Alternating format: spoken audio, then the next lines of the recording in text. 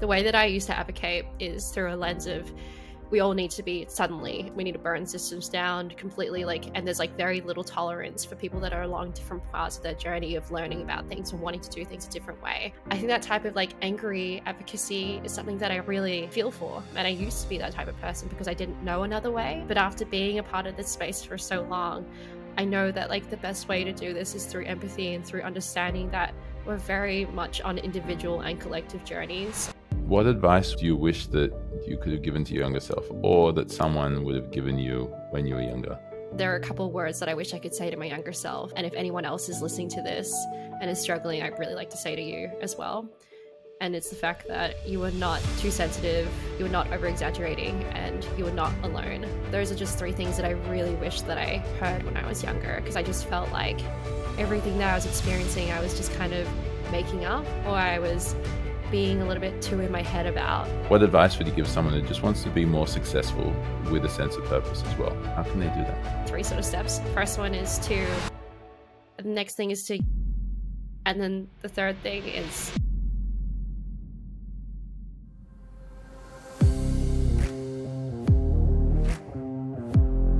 Welcome to another episode of Success with Purpose, where we help mentor you into becoming a more successful version of yourself. We do this through giving you access to mentors you typically would never have the opportunity to connect with. We explore their journeys, their experiences, their life-changing events, their fields of expertise, and most importantly, their purpose. My name is Harry Goldberg, husband to an incredible woman, father of 2 amazing daughters, host, interviewer and interrogator of this podcast, and director and advisor and meditation teacher of Purpose Advisory. This purpose-driven project is entirely funded by Purpose Advisory, which I am a director of. We guide clients to make great life and money decisions, and we do this through a range of different services: life vision experiences, personality, investment strategies, cash flow systems, and through teaching meditation. If you want to learn any more about any of these, link in the comments below. Now, just before we learn from yet another exceptional guest, if you find value from these conversations, please make sure to like and subscribe below, leave a review. It really does make a difference. And of course, share it with someone else who's going to find value. Now, listen in, pay attention, take some notes, enjoy. Let's begin. Emily, welcome. Thanks so much for having me. No, my pleasure. Okay, so I normally give an intro for guests, and for you, I was trying to work out how do I actually describe you, because you've had one of the most unique and role-filling resumes I've ever come across, right? You've received countless awards, including 25 under 25 and 30 under 30, and Mental Health Advocate of the Year, Victoria's Multicultural Honor Roll, Innovating and Protecting Children, and a whole range of others. And then you're currently active, it looks like, in a whole range of roles with a significant amount of volunteering on top of that as well. But if I had to try and describe, I'd say your primary role is within your own company, Emily Unity, as a keynote speaker, workshop facilitator, consultant across your chosen fields of mental health, software engineering, and creative design, which is a pretty cool blend. So clearly you've done a hell of a lot in a very short period of time because you're still really young. How do you define success? Honestly, I really love that question. And it really made me think a lot coming into this chat. I feel like success for me has really changed over the different spaces that I've inhabited and people that I've kind of met along the way. Growing up, I will kind of start with my earlier definitions of success. Yeah, please. My mom is a Vietnam War refugee. My dad immigrated from Malaysia when he was really young as well. And I think success for them was kind of assimilating into whatever was quote unquote normal at the time. Just kind of appearing in Australian society, especially as someone that was successful in, say, career, had a house, could provide and have children, that sort of stuff. I think it was very success was very tangible, and it was kind of different accolades that you could kind of have or things that you would win. But nowadays, the way I define success is very not describable in any sort of sense. It's much more of a you can't see it. It's much more of a feeling. It's a way of me making meaning and helping myself as well as helping other people. I think there's kind of 2 separate bits that they're quite related all the time. The more I help other people, the more I help myself. But But I think there's success in those two different realms for me is, yeah, not really definable and not visible in any sense. So how would you pursue it if you can't define it at all? Like, how will you know that you've been successful if you're defining it as helping yourself and helping others? I think helping others is a lot easier to define, a lot easier to kind of track. Because I can just, ask them, hey, is what I did kind of working for you? Whether that be, say, in a mental health lens or whether it just be in a very personal lens. And yeah, hearing that kind of feedback and making sure that I'm helping people in the way that they want to be helped. That's something that I really love. And you can only really ascertain through hearing their own experience, not me kind of interpreting their experience.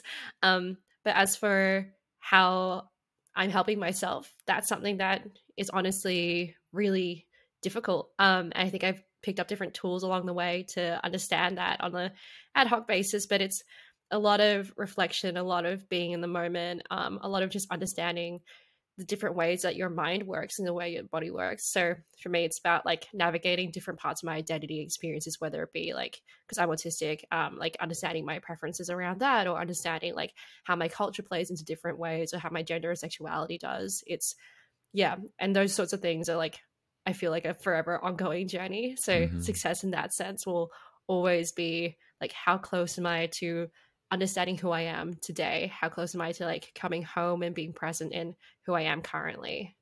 Yeah, okay. So there's a sense of getting feedback from others about how you've helped them, but then more intentionally not getting feedback about others about what they see of you. It's more internal, more reflection Yes, needed. definitely.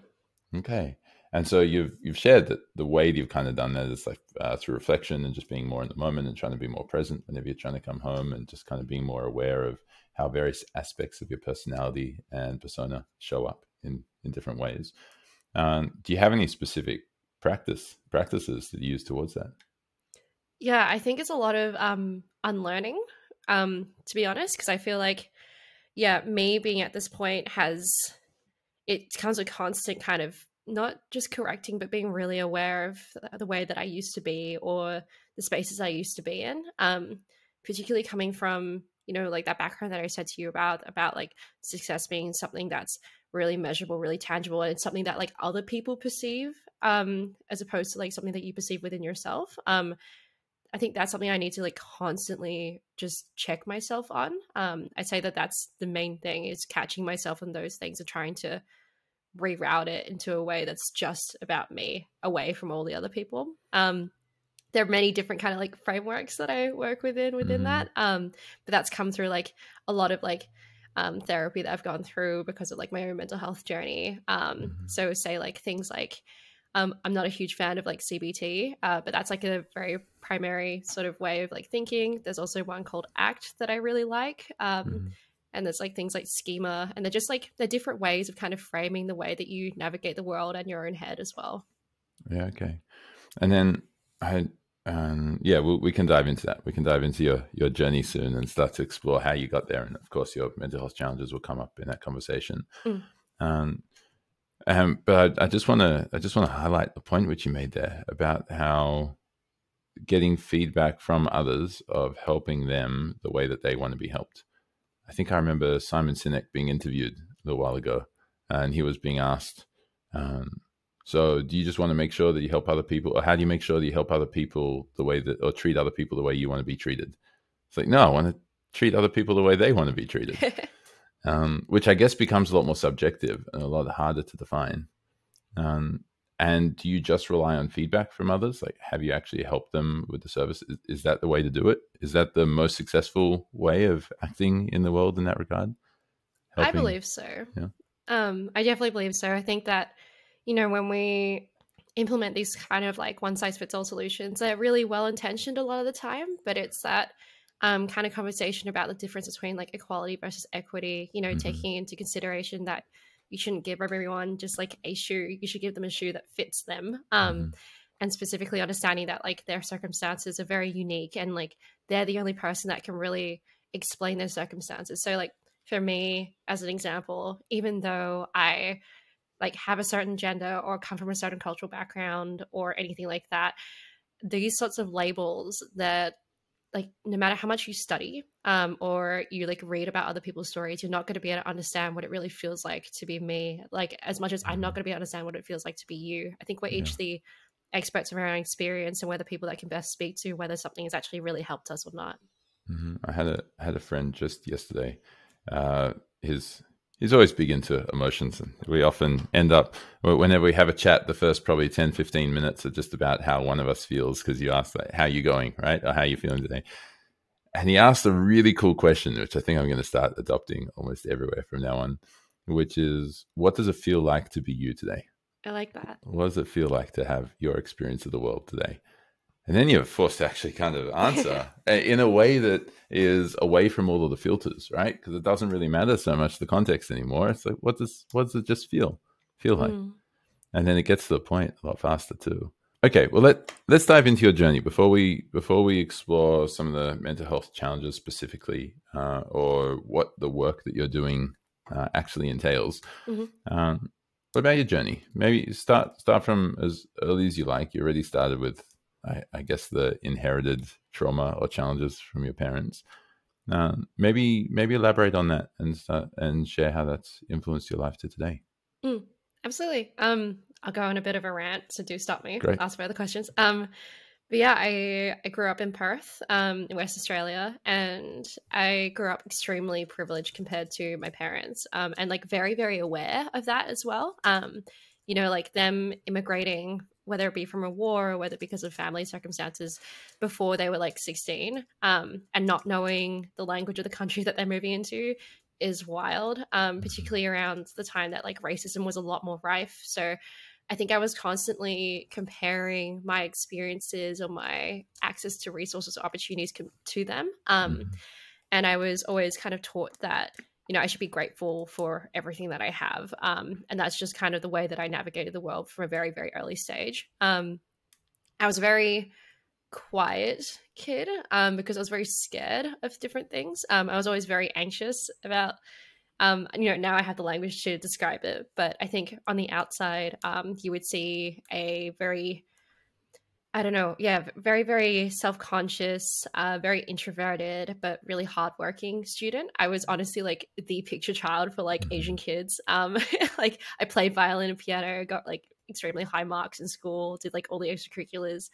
But on the inside, I was really struggling with many different things that like I couldn't describe and I couldn't understand. And I didn't feel safe or able to describe it. And I Mhm. felt like if I spoke up about any of these things, it would be maybe ungrateful for all the amazing things that I had access to that many of the people that I loved didn't have access to. Um, that did manifest in many different ways. But the first kind of crisis point that I'd say I hit in like the different advocacy circles that I sit in now was with mental health. And yeah, it was around age 12. I definitely experienced a number of different things, but getting like having a very public breakdown at school and then being put in different like public and private mental health settings, and then slowly learning about like things like diagnoses and things that um, you know, I think a lot of people do know about now. But at the time, it was all very new. And I learned that, these feelings that I had, they are one, real, and two, I deserve help around it, and three, help exists. That Mhm. was amazing for me. Very, very difficult. Wish it didn't happen in that very crisis focused sense. Absolutely. But I am also really glad that I was able to be in a surrounding setting where, like, when I hit that crisis point, someone was able to give me to the right person, and I'm able to navigate that in some sort of way. It definitely hasn't been easy, and I think that I work in the spheres that I work in now out of necessity, because I feel like the advocacy that I ended up doing was because I needed to speak my own story. I need to speak for other people and like join those sorts of groups because there needs to be a lot more storytelling and actually us sharing our own experiences. But yeah, like it's that kind of kickstarted my journey into learning different things about myself, whether it be the fact that I'm queer. I'm identify as non-binary. I was assigned female at birth.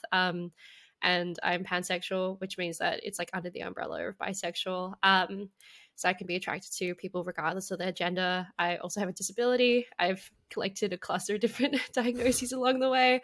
There's like many different things that I just didn't know about myself and that other people didn't know either, because we weren't in an environment where it was really safe or accepted to be quote unquote different.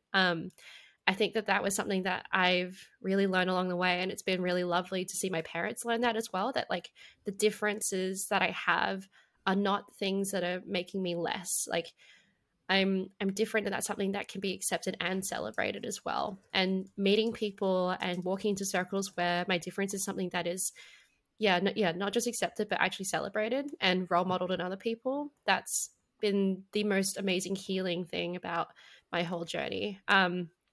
So yeah, like I all of those experiences personally, meeting other people, hearing their stories has just kind of funneled me into the work that I do now, which is what I term under like lived and living experience. And that's just the concept that like there's professional expertise where like you've read about something or you work in a certain field versus like lived and living expertise, which is the expertise that you gain through actually living through the experience, which is a lot more nuanced. You understand the different kind of little intersections that can happen within that. And yeah, I amplify other people's lived and living expertise, whether that be through mental health or through like even like technology circles, and making sure that people's experiences of things like systems and services aren't that they're normally designed for us, but not with us. And I'm trying to change that narrative around that. But yeah, my main starting point is within mental health, and it's really exciting that there's definitely a culture shift in terms of like who is the expert in the room, and now we're having like clinicians partnered with people who are actually receiving the service or quote unquote patients, and understanding that both their expertise are really needed to understand how we can improve the service. Okay, so before we dive into all of the advocacy, which will be a beautiful rabbit warren, right? You mentioned that all of this kind of came to a head when you were at 12 years old and you had a public breakdown. Well, do you mind sharing what that experience was? Yeah, absolutely. I'm very happy to go into like depth and detail, but please, of course, like edit this for like whatever is best and safe for you. Sure. Honestly, so what it was experience for me at the time. I'll tell you like what it was like for me at the time, and then I'll tell you what actually happened given my knowledge and language afterwards. At the time, I remember going to school and having a lot of like heightened emotions on that one day. And I sat in my literature class and I received back like the results of a test that I thought that I did really well on. You know, those tests where like they give you this weird paragraph about things in literature, you're trying to see the meaning and everything. And I thought I nailed it. I was really excited to receive specifically that test back. And I was used to like getting a certain mark. But I got significantly less than I thought that I did. And it really just I immediately started crying. And my teacher, who knows me as like, you know, the quiet, studious kid, was like, whoa, what is happening? All my friends kind of freaked out as well. Immediately sent me to the counselor, who really sat me down and asked me for the first time, like, hey, how are you feeling? Why did this happen? Like, what's going on for you at home? And no one had really sat me down at that point before then and asked me those questions. And I think it was kind of like the floodgates opened. So looking in retrospect now, I now understand that what I was struggling with was I had grown up in a very domestically violent household. I had had a number of different incidents that had happened that week before. I had also struggled with different parts of like self-harm and suicidal ideation. I didn't realize it was that at the time. And different eating disorders as well. And things just kind of like hit a point of all those things happen at once. And that one test was the straw that broke the camel's back, so to speak. I think being able to talk to that counselor at school and then being had into different mental health facilities afterwards, that was able to just start my journey into exploring and unpacking the many different other things that were going on. And it did start off with, you know, the more palatable, more understanding, like depression, anxiety, but then dig into other things that were definitely a lot more difficult for me to talk about and a lot more stigmatized at the time as well. When you say more stigmatized, you're starting to talk about the gender identification and sexual orientation. Yes, definitely. And I think also around like domestic violence, it like particularly around the school that I went to. Like I went to a very well off, to be honest, like all girls Christian girls school.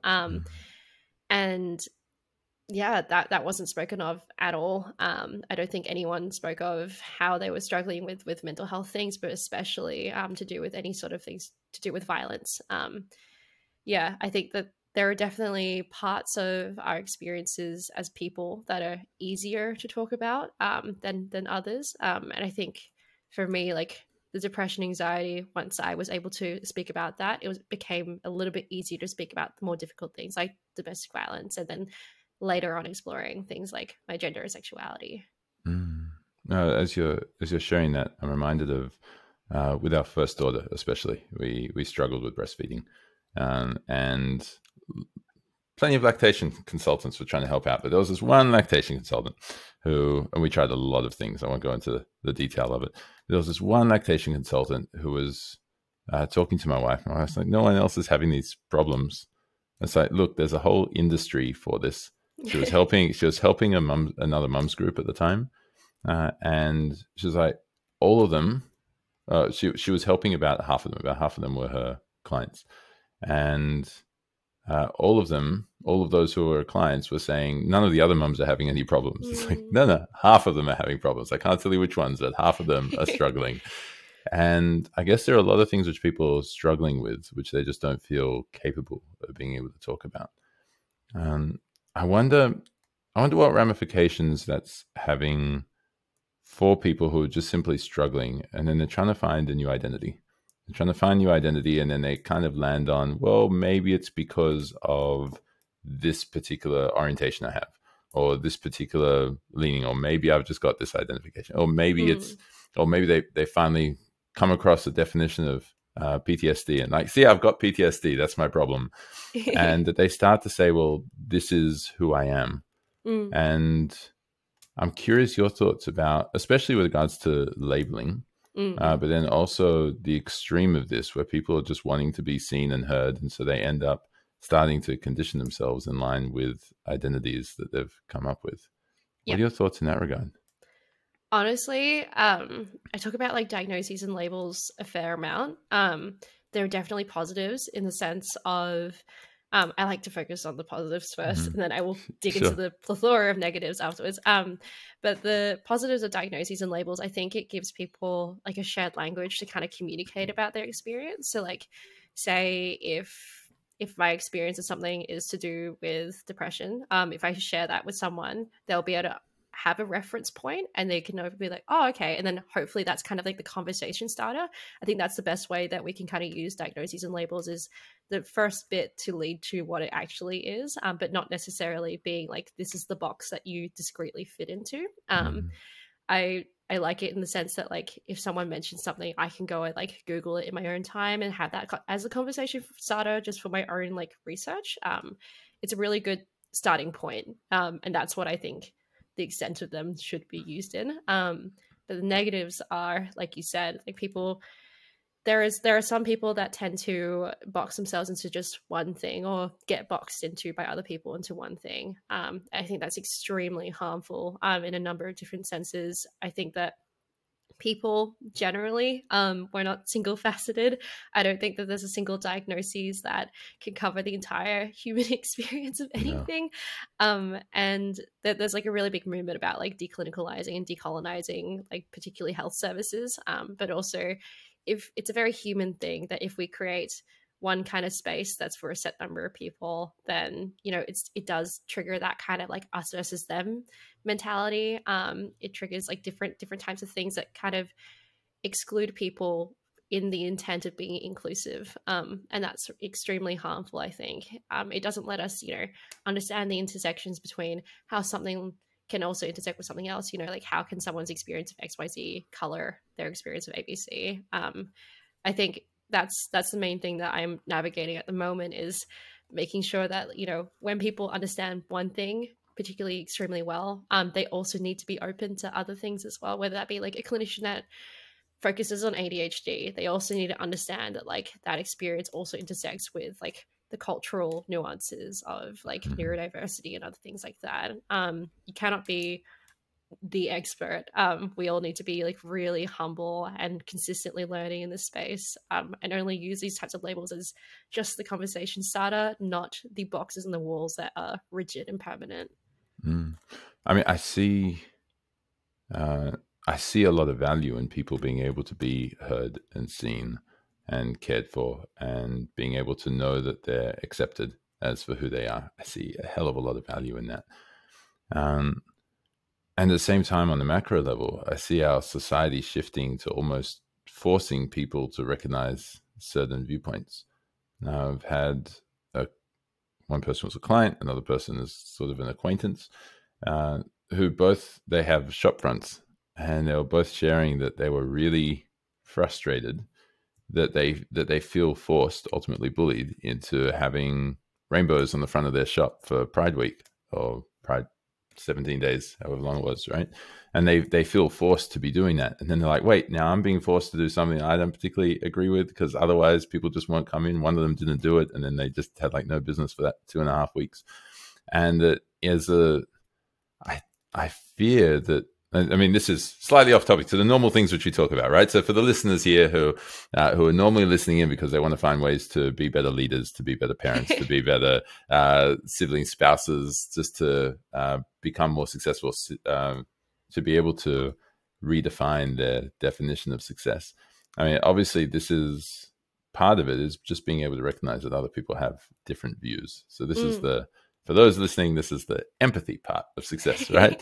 The empathy part of impact and purpose, and how you connect with others, and how much you can enjoy your life. But from a really macro sense, which influences what individuals should be doing, I'm curious your thoughts about how this whole exacerbation, right? Like as if the pendulum is swinging too far.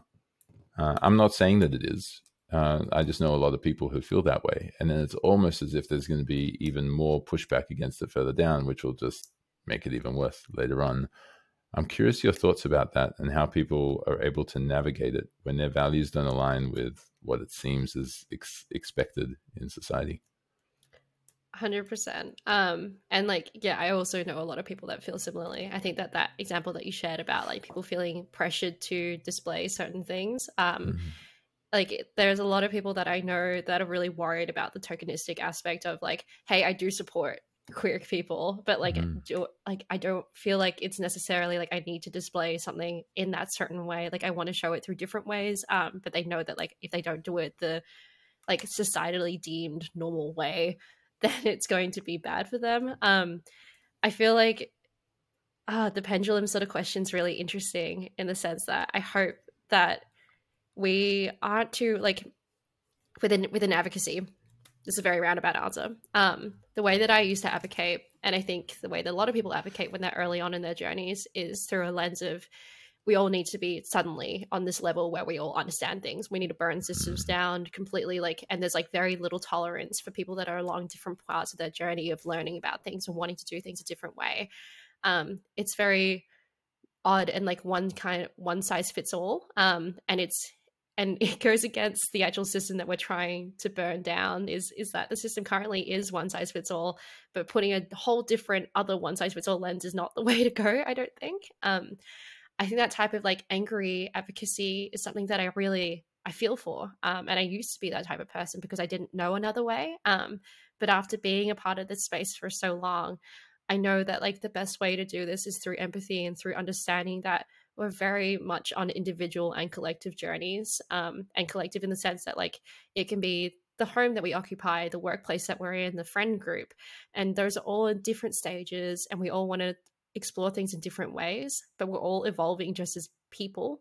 I think the best thing that we can do is just kind of be kind to each other and not make assumptions, and not kind of put these really hard assumptions on people of like, oh, you don't support queer people unless you display this specific thing. You know, we interrogate it a little bit further, and we don't make those assumptions because those assumptions are where we ended up in the first place. Yeah, I'm not a huge fan for things that are very rigid. Things like, you know, like quotas are another example of is kind of like trying to fix a problem that's very, very minute with a hammer, as opposed to like really unpacking it, and trying to understand why that happened in the first place. Yeah, I think that we can be a little bit too heavy-handed with the way that we try to be inclusive, or the way that we try to advocate for things, rather than just being empathetic and understanding that, I think generally most people are not dicks, and they're not trying to be, but they're just making the best of the situation and the experience that they've had. And the best thing that we can do is just understand that and then meet them where they're at. So, practically speaking, then, if someone listening to this is a manager and they're trying to make sure that they're inclusive for their team, or someone who's listening to this is a parent and they want to make sure that they're not forcing their worldview on their kids, but they're, at the same time, they're wanting to make sure that they're supporting their kids with the values that they espouse. What are the tangible steps to be able to have more empathy and more caring for others in a way that doesn't continue pushing the pendulum or make people feel even more isolated somewhere in the middle ground? I think it's about very, very individual conversations about understanding, like, hey, how do you feel about this? And then asking them, like, why do you feel about that? And if they're not like open or safe to exploring that in a way that, gets the answers that you feel like you need or you want to make progress with that, then I think changing the environment around the way that which you ask that, or like how you ask that, is really important. Not blaming them is the first sort of thing. I think something that I really, really, really love, first off, is to first check your own assumptions about it, and understand how you feel first.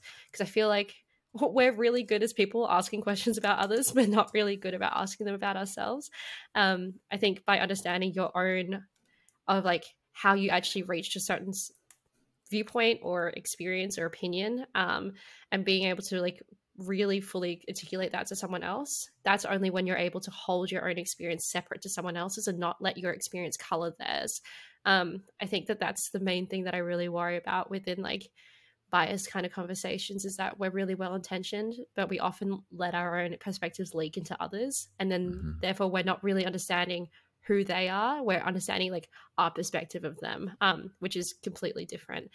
I think that the first thing is to check yourself and then slowly learn about the other person. But you need to do that within like a really safe environment for both of you, whether that be a manager or whether that be a parent, and just being fully aware that like you're having that conversation at one point in time. If you have it again in a week's time, both of you may be different people, and just being fully willing to consistently have that conversation. And different people, as in you might have had a change, or you just might have woken up differently that morning. Is that what you mean? Everything like that. I think that we're consistently shaped by the things that happen to us and around us and the choices that we make. So like something that I might have experienced this week would have made me feel differently about a certain thing, or I might just wake up a little bit differently. I think just not assuming that we're very set people. We're very volatile as humans. I like that. For background, I teach meditation with a business partner who was a monk for 10 years, which is amazing to be teaching. But one of the key components is that we got to learn to separate our awareness with the thoughts and the emotions which are coming up. So being able to become aware of what's showing up, right? Like a great example, I've been working with a client one-on-one on meditation, and one of his key stresses, key frustrations, is when he goes to a beach and there are people smoking on the beach and they're not supposed to, and he's asthmatic or mildly asthmatic, and then he smells smoke, and then obviously he gets riled up, and he doesn't know how to handle it. Right? He doesn't know how to approach them. If he does, and he kind of walks past and kind of just like coughs really loudly to hopefully make them feel bad. And he recognizes that after doing that for probably about 2 or 3 years, it hasn't stopped anything. So he probably needs to try something else. And what's been a game changer for him is just being able to learn to be aware of the smell of smoke, and knowing that just smelling smoke, there's nothing inherently bad about that. The only things which are bad about it is then being able to go, oh, wait, but that might cause me to cough more, or people answer, but they should not be doing that. All the should statements, all the beliefs come up. And then that's what causes a lot of our frustration. And I suspect that the same applies to when we're attempting to be more empathetic with others. if we become more aware of how we feel ourselves and what's actually coming up for us and those should beliefs, you'll recognize it's very different to others. In one of our meditation masterminds, someone was just sharing that, well, we're talking about the concept of their kids having an emotional breakdown. I used to call them meltdowns, but then a previous guest, Dr. James Kirby, who has spent his whole academic career focusing on compassion-focused therapy, shared, why don't we call it a emotional breakdown instead of a meltdown? It might be a nicer term.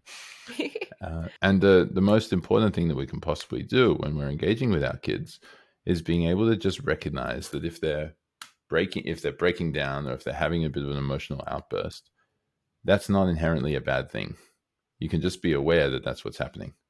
And you can be aware of those are the sounds that you're hearing, those are the sights that you're seeing. Then be especially cognitive, be especially aware of all of the thoughts which are coming up and the emotions which are coming up. So, oh, not this again. Oh, I don't have time for this. Why don't they just grow up? They should be more developed than they are. All those types of things which come up, right? And that's the dissonance. So you're talking about avoid blaming someone and just recognize and try and have more empathy, right? Try and have more wise compassion for them and just recognize that they need to have the support from you first rather than just the expectations from you, right? How Yeah. does that change the interaction? What have you found that changes the interaction? Honestly, in you reflecting that, I feel like it's a lot of what I was trying to share about like unlearning. And it's Mm-hmm. like it's not necessarily unlearning and like getting rid of those sort of gut reactions that you have to situations, but yeah, being aware of them and being able to choose something different. Like you can still choose to react that way if you want to, but I think being conscious and intentional about it is the main thing that I really love. I think that that kind of awareness and that empathy that you can choose to display to someone else has so many ramifications, not just for the relationship that you're in. You're able to understand that person better. You're able to help them in a better way that actually works for them. But Mm-hmm. you're also able to understand yourself better. And I think that kind of reciprocal relationship and the reciprocal nature of empathy is massive and really, really understated. I think like by me being able to enter a situation, I still have those kind of gut reactions of like I should do this or they should do this, and then be able to put those aside and choose something different. Just learning that skill doesn't just improve that relationship; it improves every other relationship that I walk into as well. It's it's amazing to be able to have a little bit more choice over the way that you respond rather than react to things. And I think that that's a lifelong journey that you can go into, but yeah, we all have these gut things that are drilled into us from very young or from trauma and other things like that. But I think that we don't necessarily need to be defined by them. I still have them, definitely, but I will always try to choose empathy if I have the brain space for it. Mm-hmm. And you're saying that the way that you choose that empathy for someone listening is just to try and put your should statements or your beliefs to the side when you're connecting. Definitely. Yeah. Trying not to um trying not to treat the other person like they're someone that yeah, it's only my perception of them, but treating them for how they actually are. And by doing so, I need to fully distance myself and like know where my experience ends and where theirs begins. I think I'll quote Shazad Chaminade. His positive intelligence, and he does a lot of work with saboteurs. And he shares this idea. One of his power games is curious anthropologist. Just become when you're engaging with someone else or when you're just trying to explore what's coming up within yourself. Just try and be as curious as possible. Right? And if you're able to be curious as if you're visiting an alien planet and you've never seen it before, you don't want to touch things, you don't want to break it all, and at the same time you're really fascinated, you want to learn as much as you possibly can. I suspect that helps lead us um, to a more beautiful, inclusive environment.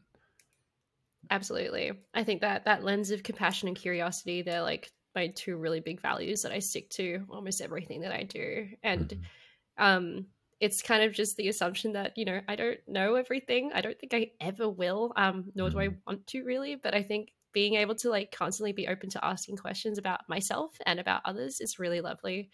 I can't quite remember where I learned this from, but there's like the four person theory that like say within this conversation between you and me, between 82 people, there's 4 people in it. There's like you and me, like my understanding of myself, your understanding of yourself, and then my understanding of you, and then your understanding of me, and be able to see like who's actually talking in that situation, who we're actually perceiving, is really interesting. Yeah, I like that. Reminds me of something I've worked on quite a lot. Is just recognizing that what you do, as well as what, like, let's just say you're saying something to me, and let's just say I get offended by it. What you say is different to what you've intended to say. It's different to how I've chosen or unconsciously chosen to perceive it, and that's also different to what I choose to, or what meaning I assign to it. So similar, I guess, this 4-person theory is like you're trying to do something when you're saying something. You might smile, you might look away from the camera, you might do a whole bunch of different things. I can assign a certain meaning to it based on what I'm perceiving. And each of those steps we're usually able to stop a downward spiral towards our normal patterns, right? Yeah. I was chatting about this just recently with a guy named Dave Powers. He's been on another episode of the podcast. He and his wife created a personality system, which has 512 types. They're about to expand it to 2048, right? Because I guess that just recognizes there are more than 16 types of people in the world. Believe it or not. Sorry, Myers-Briggs. And we spoke for quite at length about people just identifying as their personality. It's like, oh, this is my personality. For those, most people know Myers-Briggs. It's like, oh, I'm a INTJ. That's just who I am. I'm just an INTJ. Of course, that's my limitation. Of course, that's just who I am, right? It's dangerous when people start going down that path, right? I guess that can happen on very large scales or very significant identity shifts, as well as smaller things as well. Right? Like people in their career, and they're like, oh, well, I'm not the manager. Oh, well, I'm not in the exec team. Oh, I don't have enough money. And as soon as you start to take those beliefs on, you're going to limit your success, right? Yeah, I think you limit like the way that you perceive yourself as well as the way that you perceive other people. Like we're not set versions of people. No. Um, I think like you talking about personality types, whether it be personality types, job roles, or like diagnoses or anything like that, they're just ways of like they're potential ways that we could limit ourselves. It's same with like horoscopes and stuff like that. Like they can be a way of navigating the world for some people. They can be a way to starting a conversation, but they're not confinements. And I don't think we should ever confine ourselves to those sorts of things like that. It's yeah, it's too it's far too black and white for how fluid the human experience is. If we just circle back to this idea of diagnoses Mm. and limitations that people might have as a result of being identified as something, where do we draw the line? Like, it can be great to have a diagnosis and then go, oh, okay, right. If it's ADD, Mm. I understand that this is the particular limitation, and so these are the challenges, or these are the challenges that I'm going to face. But how do you draw the line from there to, oh, you're just always going to struggle. It's just always going to be too hard, or these types of things are not going to be good for you. That type of conversation. Honestly, still same sort of thing of just like keep asking questions about yourself and about others. Like honestly, my diagnosis of ADHD, I definitely have similarities between me and like some other friends of ADHD. Mm-hmm. Absolutely. But the similarities I have with one person are different to the similarities I have with another.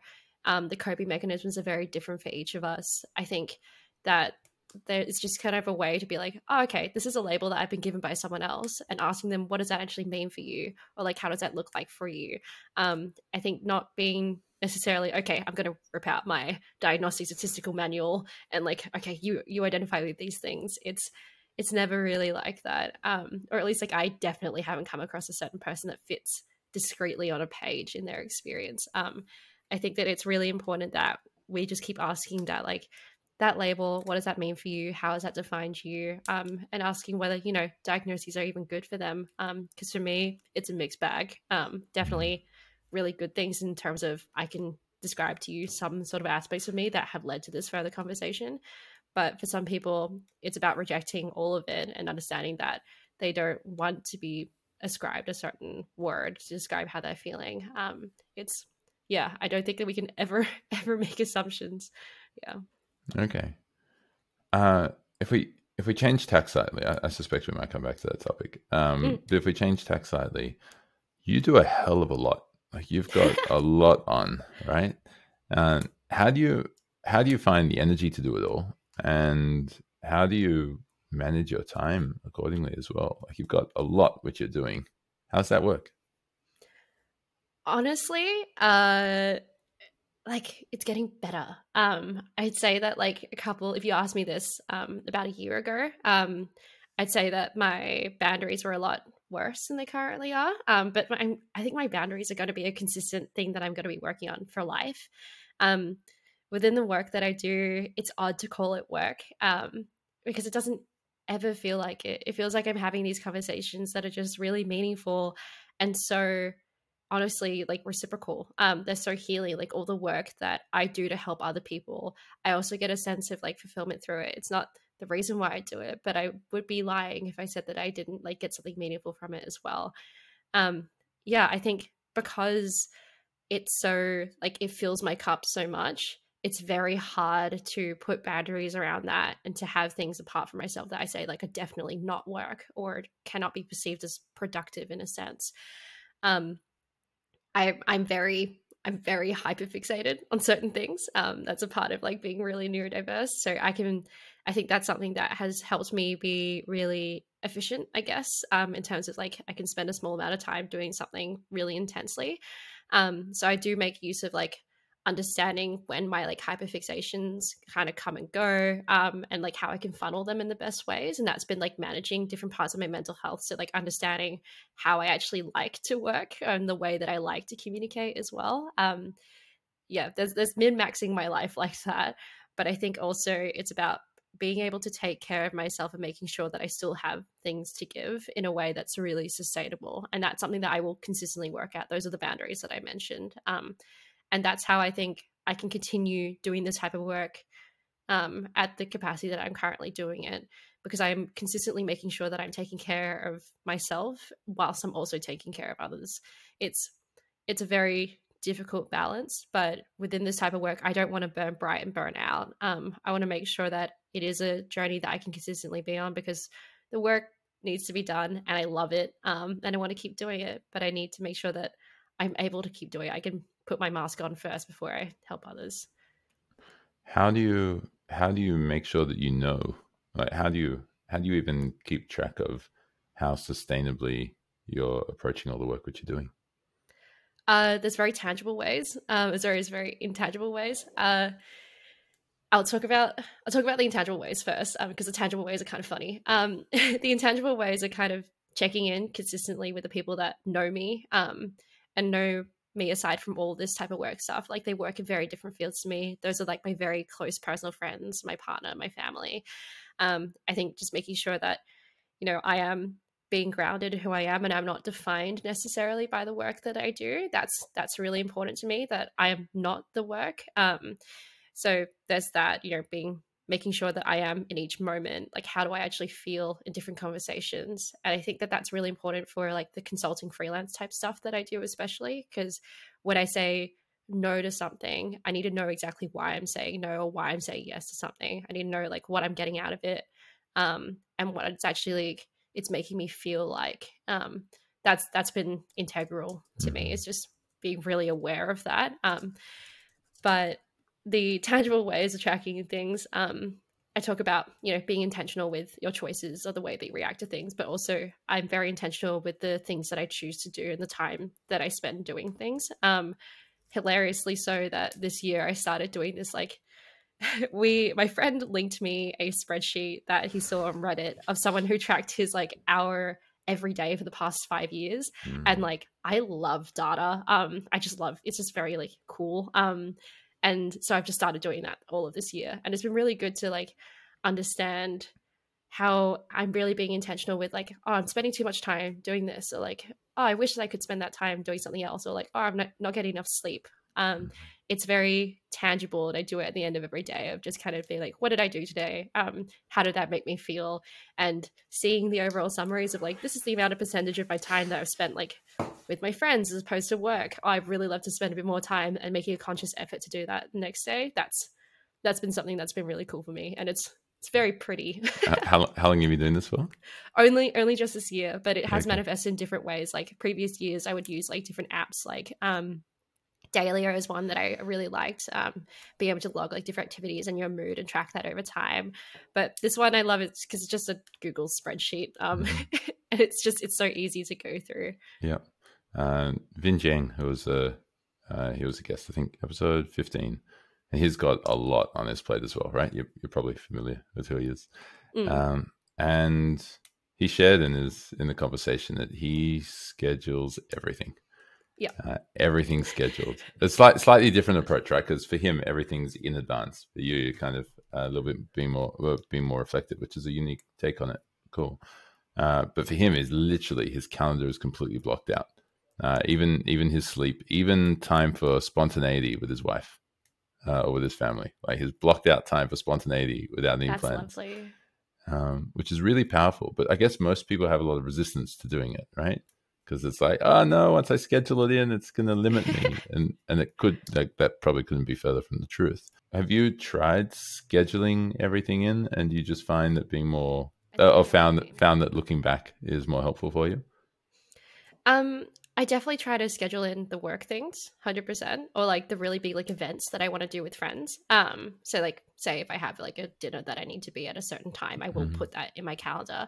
But as for like I'm not gonna put like potato time with partner in my calendar because I know that like the spaces that I have that are empty for me in my head, that the way that I look at it, like all the empty bits are potato time and Hmm. the restful time, the thing that I will spend intentionally not doing work related things, which is really nice.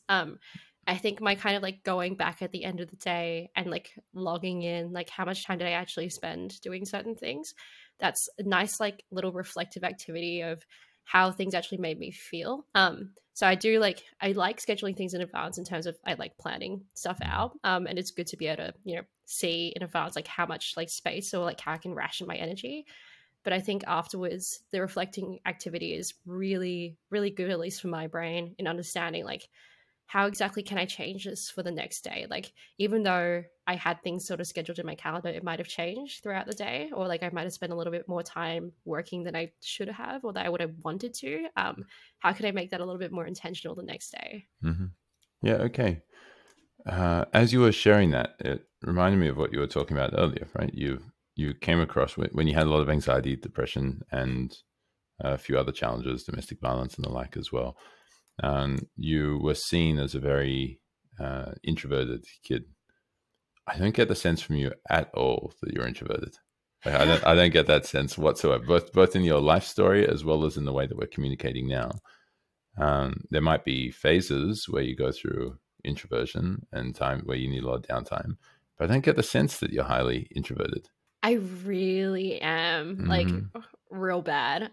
Like to the sense that like if I go out in public, especially, I can kind of feel like my energy levels like physically being drained. But even if Hmm. I'm not interacting with people, just by physically being around people, it's very odd. There are only select people in my life that I know that it's either like it's at a neutral or they do boost up my energy. And those people are like the very, very close people to me. But for most people in general, regardless of how amazing they are, regardless how much I love them, it's just a general kind of drain in my energy of just being around people. I think it is kind of to do with whether it be my experience with autism or experience with other things and sensory preferences of being around people. But yeah, I'm very, I'm very anxious, introverted. I've been super anxious this whole conversation, but Mm. I just am as a base level. This is just kind of the way that I interact with the world. But I think like having this really public profile and like having like news articles that talk about my experiences with like trigger warning suicide or like self-harm Mhm. and stuff like that, like things that are very difficult for most people, I'd say, to talk about at the moment. It's odd. I feel like those are parts of myself that I am very willing and open to share, and that I'm very willing and open to share like most parts of me. But Mm. in terms of actually spending time around me in like a conversational sense or like hanging out sense, that's where like the introversion comes really, really a lot out. Like, Mm, yeah, I did a panel yesterday, and like I'm happy to be fully present and like this kind of like verbal mm, within the panel setting, because I will have rationed out the energy for it, like we did for like this chat. But then like immediately after the panel, it's like it's kind of hard for me to engage with people again. I will need to like ration out that sort of energy in that space and time. It's odd. It's like I'm even scheduling like the emotional spoons for different situations. mm. Yeah, I get that. I was referencing introversion versus Mm, extrovert. Like I hear how you're referring to introversion, extroversion as based on how energized are you around others, and I from that perspective, yeah, that definitely sounds accurate. The sense I look at it from is from a mm, Jungian function perspective, which is how narrowed down you are on the information and how versus widen, and how narrowed down versus widen you are with people. And I mm. get the sense that a big part of you is to make sure that you're serving others. The big part of you is making sure that you can be there for other people. You feel very responsible for the tribe. And I also get the sense from you that you tend to take in a lot of new, and you tend to go towards the new as well. As soon as there's a new opportunity or something new that can be done, you go, oh, I got to go to that. That's going to be fun. And then you almost prefer to explore those new things with other people rather than just doing it yourself. So that's what I was referring to as extroversion. Does, Right. does that Thank you. sound accurate? Yes, that is a lot. Yeah, thank you for clarifying. And that definitely sounds very accurate to me. I think the reason why I gravitate within advocacy, at least, towards new things with people is because I don't think that I hold all the cards. I don't think that one person ever will. I think the Mm, more that I can bring diverse people around me with different perspectives, different ideas and experiences, the more we can learn together. So say if there's like a gap in XYZ system or space that needs to be improved, I definitely cannot be the only person that can fix it. mhm, I don't think anyone can. I think like bringing people together and sharing ideas and learning from and with each other is absolutely amazing. I love being challenged and I love like new opportunities to express myself and like understand different parts of myself in the world through. So absolutely through that sense. mm, Yeah, I think that the spaces that I work in, it's very impossible to do it alone. And if anyone did try to, it would be extremely to the detriment of other people. Like you're just creating new systems and services that aren't serving like many people. They're going to mhm. serve exactly just me. Yeah. And that's not what I want. Yeah. I mean, there are some people out there where you can just try and serve that one person and like you get their view, and it's kind of like 60, 70% of the world, but still, that's not going to help you that much, right? Exactly. Um, so where's the void, or where's like the main shadow in your life? I don't get the sense that it's new information. I don't get the sense that it's around being around other people, or that it's being able to explain ideas or concepts to others as well. It sounds as though it's from a like a personal reflection, taking time to just be there for yourself without anyone else around, or just being able to reflect and being able to process what you already know for yourself, as opposed to process what you know for everybody else or take in new information for yourself. It's just being able to process what you already have. Is that Does that sound like a weak suit for you? Oh yeah, definitely. Mm, That's the bit that I definitely need to get a bit better at. I'm much better at taking care of other people than I am to take care of myself. mm, I think most people that work in mental health can relate. mm, But I think especially like that is that sort of boundaries, having more like I term it potato time of just like me being able to just exist and not feel like I need to be like I'm not actively responsible for someone else. I feel like it's something that I try to balance on a very consistent basis.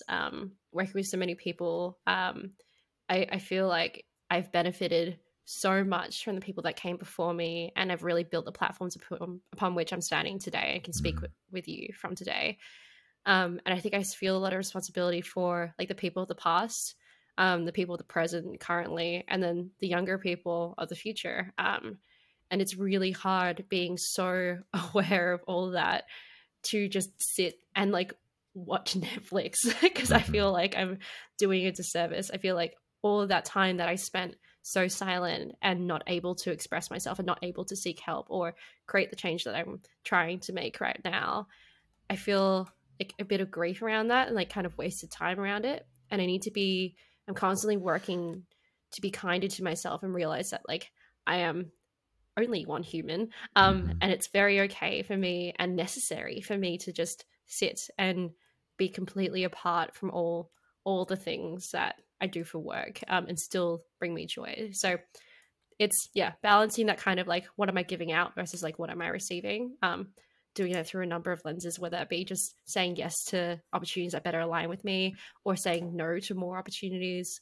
And just, even through like the tracking at the end of my day, making sure that I am increasing that little part of my pie chart a little bit bigger than what it currently is.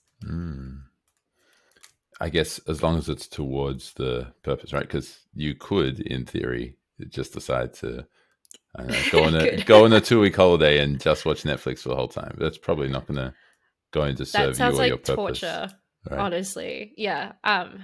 Yeah, that sounds like one of the worst things you could possibly do to me. Mm. I think that a lot of the like someone asked me a while ago, like if everyone got paid the same rate for any job that they're doing, Mm. like what would you do? And I'd definitely be still doing this work. Mm. And I think that that's really important, is that a lot of my work is voluntary.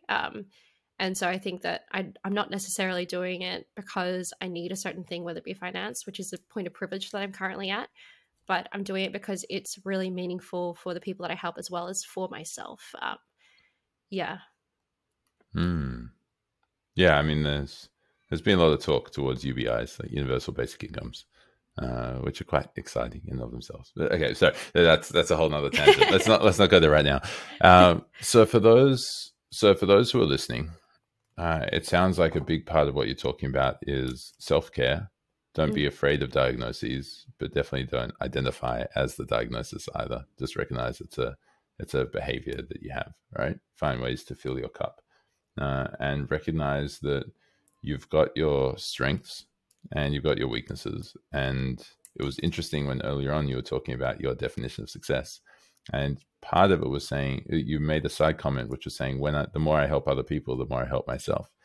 And most people tend to say that statement in the other way around, right? The more I help myself, the more I'm able to help other people. So I guess just recognizing our biases and the lenses that we take towards it can be really helpful for people as well.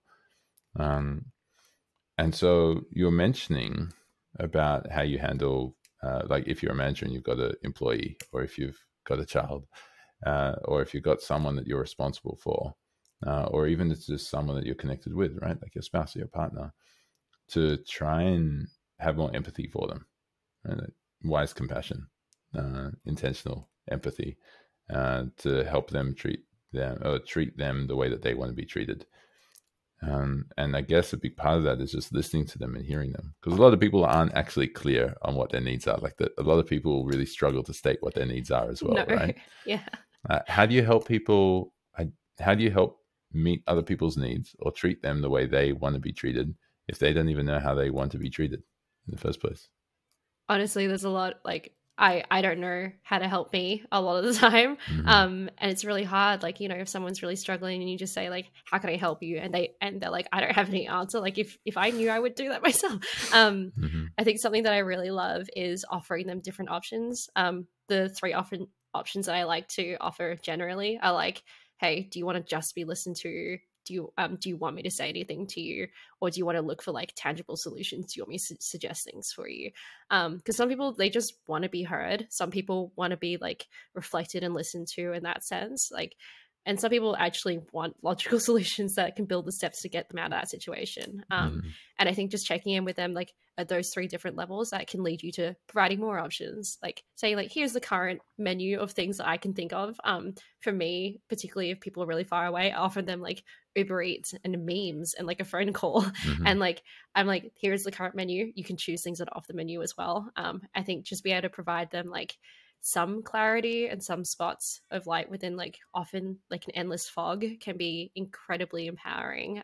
They don't need to have all the answers, or neither do you, but just knowing that you're there to kind of workshop the solutions together, that's really powerful. Yeah, that's great. reminds me straight towards what Chris Rain shared when I chatted with him a while ago. And this is Hello Sunday Morning, Chris Rain, amazing person. And he just shared that he's starting to see himself as more of a parent to everybody. It's just more of he sometimes finds himself parenting his spouse, parenting the members of his team, parenting his parents. Right? He often just ends up finding himself just parenting others. And I think that the reason he could say that is because of his definition of parenting. Right? Being able, like what you just shared there about being able to say, do you want me to just listen to you? Do you want to talk about it? Do you want me to say something back? Or do you want me to help you solve it? Or do you want to just solve it yourself? And do you want me to stay away and not say anything? Is something that an amazing parent would do with their kid when they're present enough, when they're able to, right? Becoming more of a parent. That's cool. On that note, what does the future hold for you? Personal, work, career, everything. What does the future hold? Honestly, I'm really open to future me. I think that's something that is a constant in my life, whether it's been, who I am at school or being an engineer at one point or working in advocacy spaces now, particularly within mental health, is that I'm always like really fascinated by gaps. I love seeing gaps and like trying to like workshop solutions with people as like how we can fix that gap and try to serve better people around it. It's always been from a lens of like, whether it be like a project inequality or a system or a service. So I think that that's going to evolve. The different spaces that I work in will evolve, but I will probably be still kind of like weird problem solving with a bunch of people around me at some point. But personally, I think that's something I would really love to see in the future of me is just keep working along the same kind of lines of like getting to know myself better. Because I'm always evolving as a person, consistently checking in with that. And with that, like realigning the different parts around me. So being really intentional with like understanding this person that I am today, like do the current like things that I do, the people I choose to be around, do they align with that current version of me? And being really kind and empathetic to myself, like if that changes and how we can evolve with that a little bit better. I think that's something that I am always going to have to do. But I'd love to like, just get closer and closer to that. So if someone's listening to this and they've listened to us for an hour so far, or something along those lines, right? And they've followed us through, what advice would you give them to be able to become more successful holistically, right? Like more impact, more enjoyment, and more achievement as well. But to be able to, let me re-ask the whole question. What advice would you give someone who just wants to be more successful with a sense of purpose as well? How can they do that? I think the first one is kind of three sort of steps. First one is to accept unknowns and complexities about the world generally. I think being comfortable with discomfort is a really big step, and just being aware that is a constant that's going to be a part of everyone's life. That's the first thing. And the next thing is to use that feeling and really interrogate like how you currently are, like, and where you've also come from and different things that have kind of affected that, whether that be your financial situation, the color of your skin, the job role that you currently work in, the people that you live or be around. I think just being really conscious about all those different things, because I think it's a very human thing to just kind of fall into a pattern and just have like kind of life happen to us, but being really conscious about this is what I've chosen and this is what I want to choose to be from here. That's really important to learn that about yourself. And then the third thing is be able to hold yourself apart from others and then learn those set things about the other people as well. So the same sort of things about like how they're actually feeling, aside from like how you think that they're feeling, like be able to hold all your assumptions aside because you know yourself so well now and be open to the complexity and the unknown factors about other people. I think that is absolutely amazing. I think that will just bring, like, once we have more clarity about ourselves, the people around us, and be open to more possibilities, I think regardless of how you kind of define success, you're just going to be more open to exploring that a little bit further. And I guess that if there's someone who's listened to this and recognizing that it's important to be able to connect with others deeply or make sure that they've got more support that they might need. Let's just say that it's someone that like a colleague at work or an employee, like a staff member, like a direct report, and they can see that they're struggling with, and it seems like anxiety or emotions and the like as well. How can they approach? And they want to help out, right? Let's just assume they've got positive intentions and they want to help out. What can they do? What can they do to help that person access the help that they actually need? I think, yeah, very similar sort of steps, but like really with the intention of, I think having that conversation is really important, but doing it in a way that's actually safe for them is especially important. So trying not to make assumptions about like, this is something that I would like to be helped with, but actually like asking them in a safe environment, like whether that be like with less people around, in a one-on-one setting, in a space that like they don't really feel intimidated, especially like as a manager or as a parent, if there are power dynamics, like trying to minimize that as much as possible and just coming to them like as a person, just who you are, and just asking them, hey, I just noticed some things, like is there like is this something, would you like to talk about it, is there any way that I can help? Just asking those questions through a really compassionate lens. I don't think that it can really necessarily go wrong. Like worst case scenario, they just say, nah, I don't want your help, and that's totally fine. Like I think you've given them the agency and the space to know that, you do care and that you do want to help. So if they change their mind at a later date, they can come to you. I think it's not like, I think the worst thing you could possibly do is just think that like, I'm going to help this person and make that your objective, and trying to force them into a situation where you feel good about yourself helping them. I think that's the worst thing. So just be able to be open that like this person might not want or need any of your help, and just ask them questions, keep asking, and that's it really. Yeah, cool, beautiful. A final question for you then. You've obviously gone on a pretty big journey for yourself from where you were, and what, late 20s now, I'm guessing. Yeah. Even still, what advice do you wish that you could have given to your younger self, or that someone would have given you when you were younger? What do you wish that people would have said and helped you out with? So this is something that I used to frame like when I first got into advocacy around the age like 13ish. I wrote this like real big speech about like my experience, and I used to end it with like, there are a couple of words that I wish I could say to my younger self, and if anyone else is listening to this and is struggling, I'd really like to say to you as well. And it's the fact that you are not too sensitive, you are not over exaggerating, and you are not alone.